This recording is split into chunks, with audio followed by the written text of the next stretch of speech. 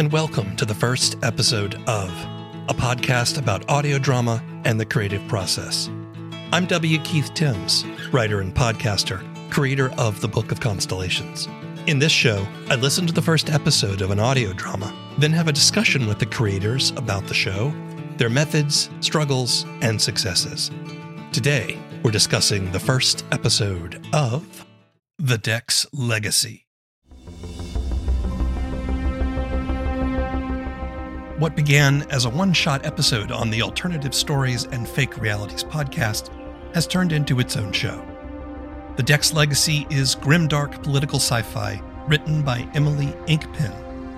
It's the story of the ambitious Nathaniel Dex, who has parlayed his weapons manufacturing company into a major political power. It's also about the scientist working for him, and about his 3 adopted children who are genetically engineered super soldiers. The show is produced by Chris Gregory of Alternative Stories, who also voices Nathaniel Dex. Episode 1, The Bomb, follows the activity within Dex Industries the day their latest weapon is deployed, a bomb that destroys an entire country. I spoke to both Emily and Chris remotely. Why don't you both introduce yourselves and tell me a little bit about your background and what you do for Dex Legacy? Okay. Yeah. Chris, do you want to go first, or do you want me to go first? We're so English, aren't we? No, you go first. After you.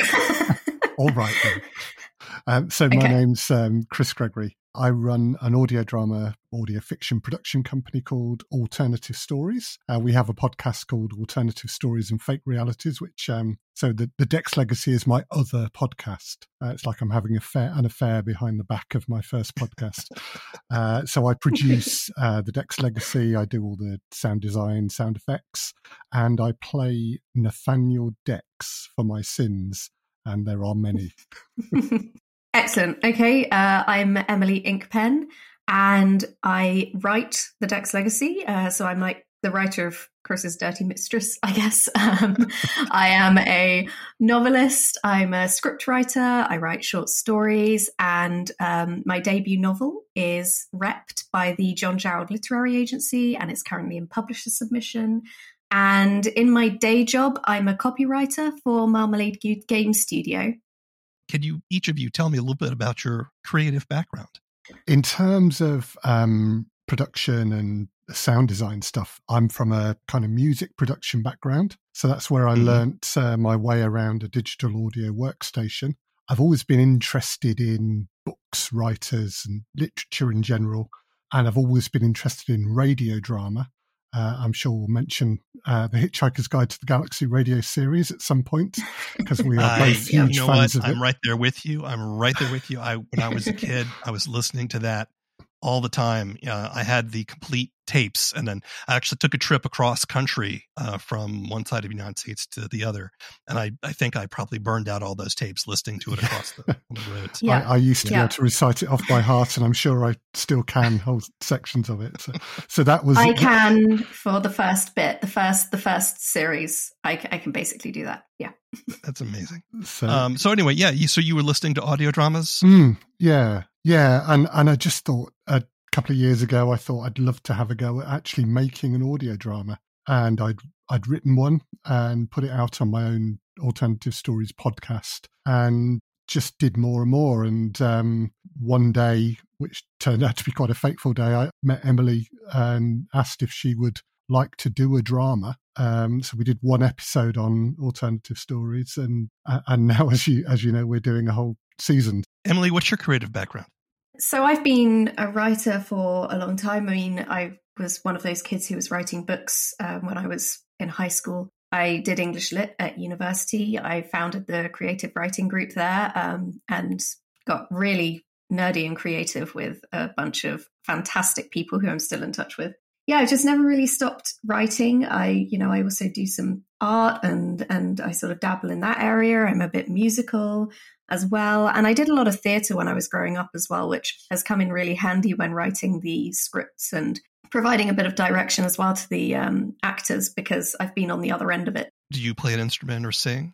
I do actually. I play piano and I play cello and I sing classically. Yeah. Chris, I know you said you did production work. Do you play or sing as well? I don't sing. I'm the only one of my band not allowed a microphone on stage, not even for backing vocals. But I do play guitar. I play lead guitar. I play a bit of mandolin and various other things with strings like banjos, lap steel, things like that. Okay, so you met and you talked about doing an audio drama. What happened next? We kind of had this idea to make a one-off episode, really, which went out on Alternative Stories. Yeah, because you got in touch with me and you said, could you write an episode or would you be interested? And then you wanted me to write something that was in my book, my debut novel. And I was thinking, I'm not sure I want to do that because if it gets picked up by a publisher, they might edit things. So I went for writing a prequel episode, which is set 11 years before book one begins. And it sort of takes people through a significant event in the history of those books. So that's where episode one kind of comes from a sort of writing point of view. Right. So the Dex Legacy audio drama is really a prequel to your novel. Yes. Which is an interesting way to approach it. I was wondering why you decided you wanted to do audio drama here, but it does sound like it kind of happened organically. Had you done audio drama before? No, not at all. But being a huge fan of The Hitchhiker's Guide to the Galaxy, as we've already touched on, and having listened to other audio drama, I knew exactly what Chris was on about, and I had to kind of jump at the chance. I thought, well, this is going to be brilliant fun, and it still is. Chris, I understand you wanted her to bring something from her novel onto the show. Is that right? Yes, I mean, that was my initial point of contact, I guess, because I knew that Emily had written, I think it was one novel at the time, maybe two. And so I just thought, well, I'd quite like a bit of that on the Alternative Stories and Fake Realities podcast. And the thing about audio drama is science fiction works so well in audio drama in ways that, on a small budget, you can't really make a very convincing science fiction screenplay or short film or whatever. So yeah. It works really well in audio drama. I just wanted to do some science fiction. I mean, I've done bits and pieces of sci-fi one-off dramas with Alternative Stories, but I could see with Emily's work that there was a lot more to it, and I really liked that. When I saw the script that she submitted, I got very excited indeed and just immediately started in my head casting it and planning the sound effects for it. Emily, can you tell me a little bit about what this story means to you? The books that came first are based on characters that I sort of started imagining when I was like 15 years old. So these characters have been with me for a very long time. And as a result, all of them are incredibly dear to me. And I think that was one of the things that gave Chris the sense that there was much more to this, because when we got the actors involved, I did little intro videos for all of their characters where I told them all about the characters, all about the history, all about everything, because they meant so much to me. This wasn't just a one-off episode of something. It was an introductory episode to a whole world that I was building and that I'd worked on and that I knew so well. I know it. It's real to me. It's incredibly important to me. It's fundamental to me. But I mean, it's grimdark sci-fi. So unlike The Hitchhiker's Guide, which is obviously it's comedy on a grand scale, this is not comedy. It has very dark humor, like all self-respecting grimdark does. But nobody's inherently good. Nobody's inherently bad. Well, actually, no, that's a lie. Some people in this series are very definitely bad people. But they're bad. They're bad. Yeah, Chris's character is probably like the biggest. But they're bad people with vision. Okay, we can give them that. They have vision. Sure. And I mean, it explores the monetization of war and making war into a business. So it's all about that. Why is that a topic that interests you? I think I was raised cynical. I think I was of that generation where I was sort of becoming politically aware at around the time of the 9/11 attacks and the war in Iraq kicking off, and there was so much controversy around that and a lot of disillusionment as well that went along with it. And yeah, it was a very difficult time politically, and I think that had a profound impact on me growing up and the way I sort of view politics and the world and war as a kind of business, really, and the motives behind it not being particularly necessarily honorable. Yeah. Chris, what drew you to this material enough that made you excited to want to produce it? it's the depth and breadth of the world that she's created. But in terms of the story, all sorts of resonances. Unfortunately, I find resonances with what's going on at the moment in Ukraine, but also about the fact this increasing dominance of corporations in our world. And in the Dex Legacy, the corporation Dex Industries has pretty much set itself up as a country in its own right. It has. As the president of that country, it has so many parallels. And whilst it's in an imagined world with imagined characters and an imagined political situation, I think anyone listening to it will draw parallels with things that are going on in our world at the moment. And I think that's what the best sci-fi does. It does take you to other worlds and other places, but actually make you think more about your own world and your own place. Yeah. You know, here in the United States, we're still struggling with the recent Supreme Court ruling that said that corporations are people in terms of free speech.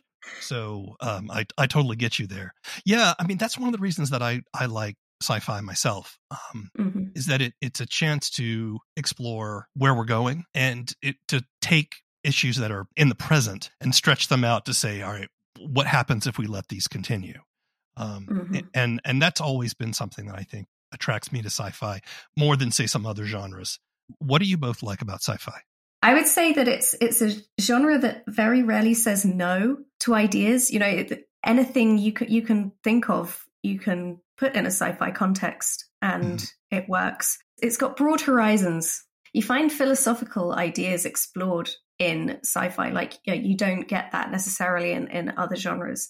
And I like that. It's the sort of stretching of thought and ideas that sits behind so many great sci-fi works. From a reading perspective, I find it really challenging that I can be taken to these other worlds. I love the world building aspect of it, which you also get in fantasy. To be fair, I think the two, fantasy and sci-fi, they merge, and there's a point where you can't tell one from the other really. From an audio drama perspective, and as a producer, your imagination for sound design is pretty much your limit, really. There's nothing that you can't do, you can't imagine. I liken it almost to working with Emily's scripts. It's as though I'm an accompanying musician, which I often am in a band context, just trying to put the songwriter and singer's work in the best possible light. So I'm not centre stage, I'm off to one side in the shadows, but hopefully doing something that complements. And I think with sci-fi, there's lots you can do in that context. I will say that the music in Dex Legacy is very effective. It has that sort of classic sci-fi feel to it, and it also matches the sort of very grand and wide scale of the storytelling itself. So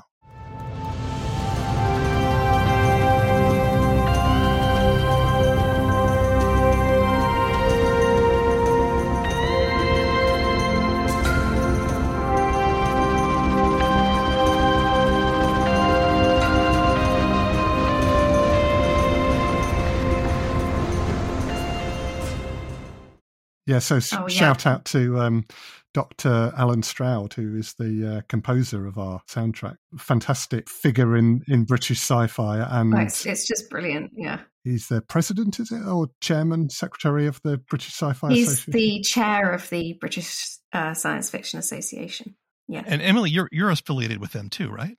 Yeah, I'm the social media officer. Yep. Great. Chris, you brought up the world building. I agree. There is a lot of world building that has to happen, I think, in this particular story. You've got an entire backstory for humanity up to this point. You're telling us about a brand new planet. There's a discovery of a new element. There's cities and worlds at war. Not to mention, you also have 7 or 8 main characters that each have their own storylines and so forth.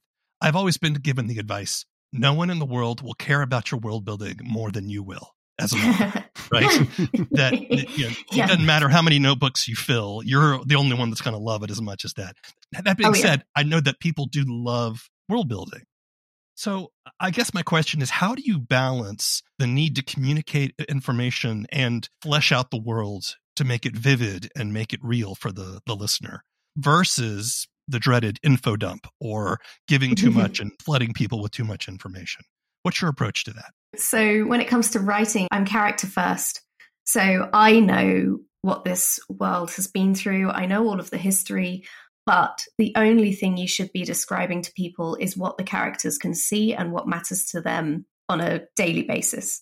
That's how you keep it under control. I mean, I think that if you dwell too much on the world, you are in danger as a writer of overindulging and taking your characters to places that you yourself think are cool. That's not the way you should be telling stories. I sort of avoid it really with the audio drama because you can't. In the style that we don't have info dumps, we don't have a narrator, we have just characters talking. And despite this, feedback that I've had before has been, oh, it's such a vivid introduction to your world. And I'm thinking, well, that's interesting, because at no point do the characters say, oh, look, there's some world out there, let me just describe it to you. It's literally just the characters talking to each other. But people still get a really, like, they get an image in their heads of what's going on, even if you say nothing. It's really interesting.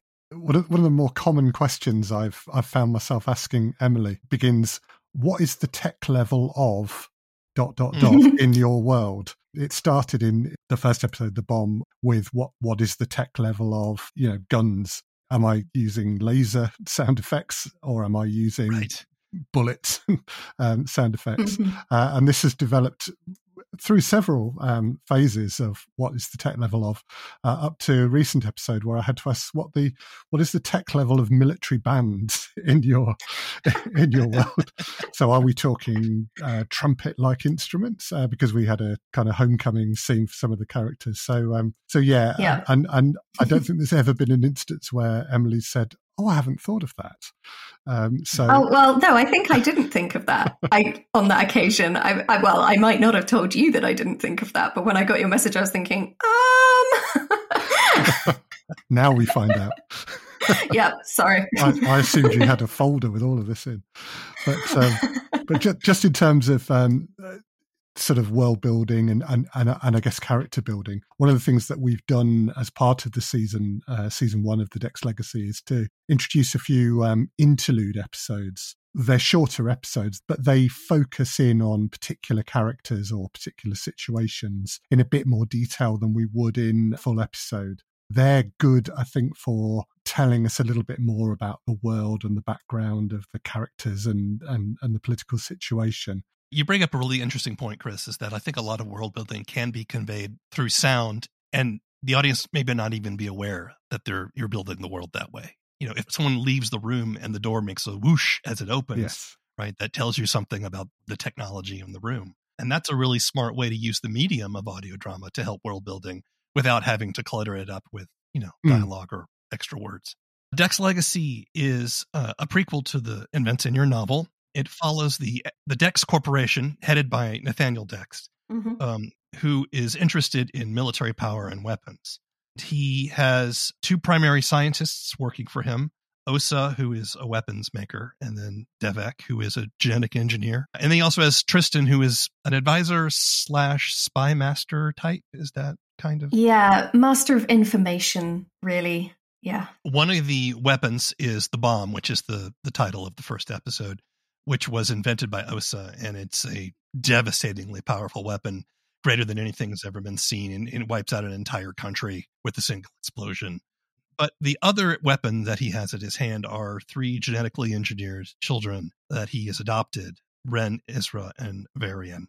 We come to understand the 3 of them are genetically engineered to be super soldiers. These 3 have also been raised in relative isolation from the rest of the world, so they really have no sense of what it's like to live in a larger society. They really only do whatever their father orders them to do. Well, that went very well, I think. Osa, you just destroyed a country with one bomb. No, Devek, I did not. How can you think that? I was told to create the most scientifically advanced weapon the world has ever seen.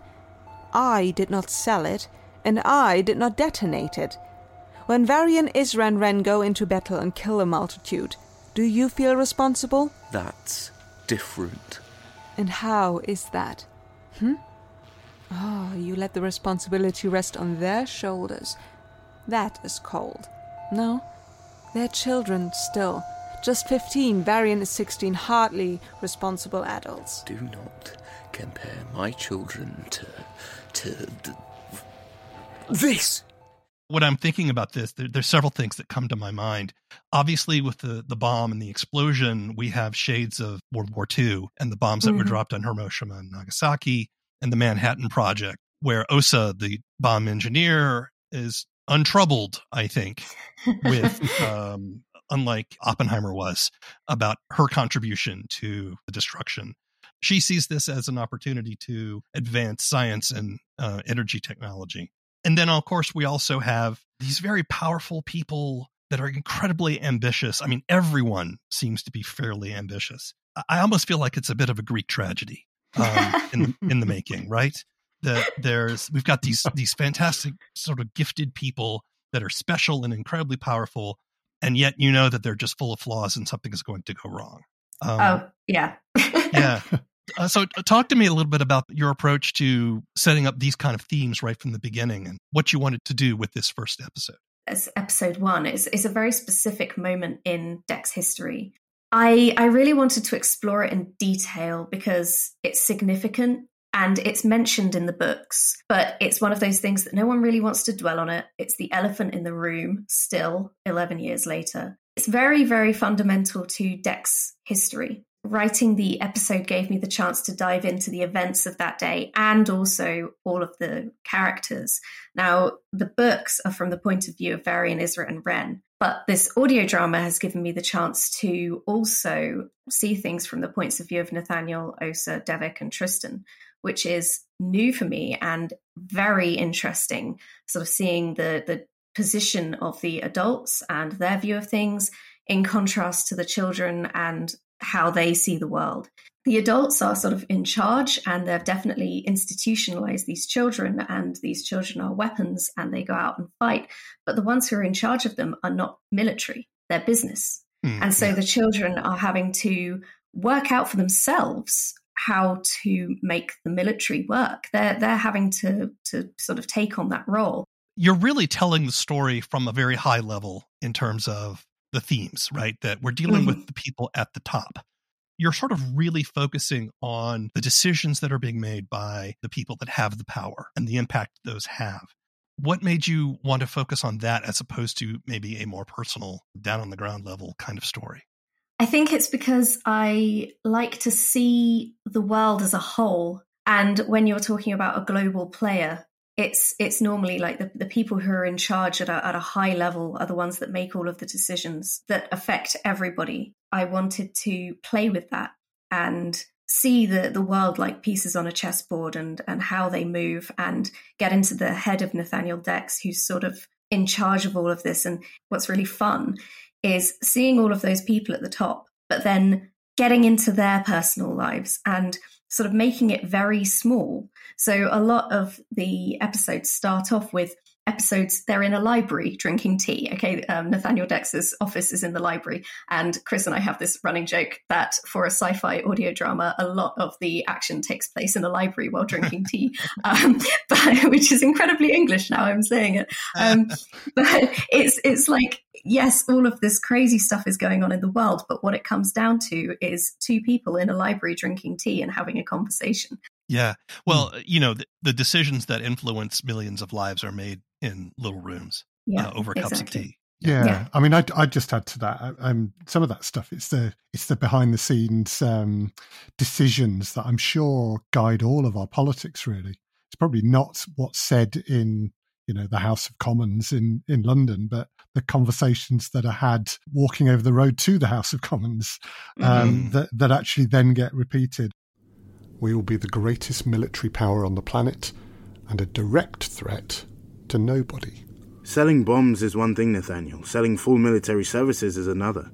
Who has that kind of money? Building and maintaining a military force is expensive, Tristan. We're in the industry. We know that better than anyone.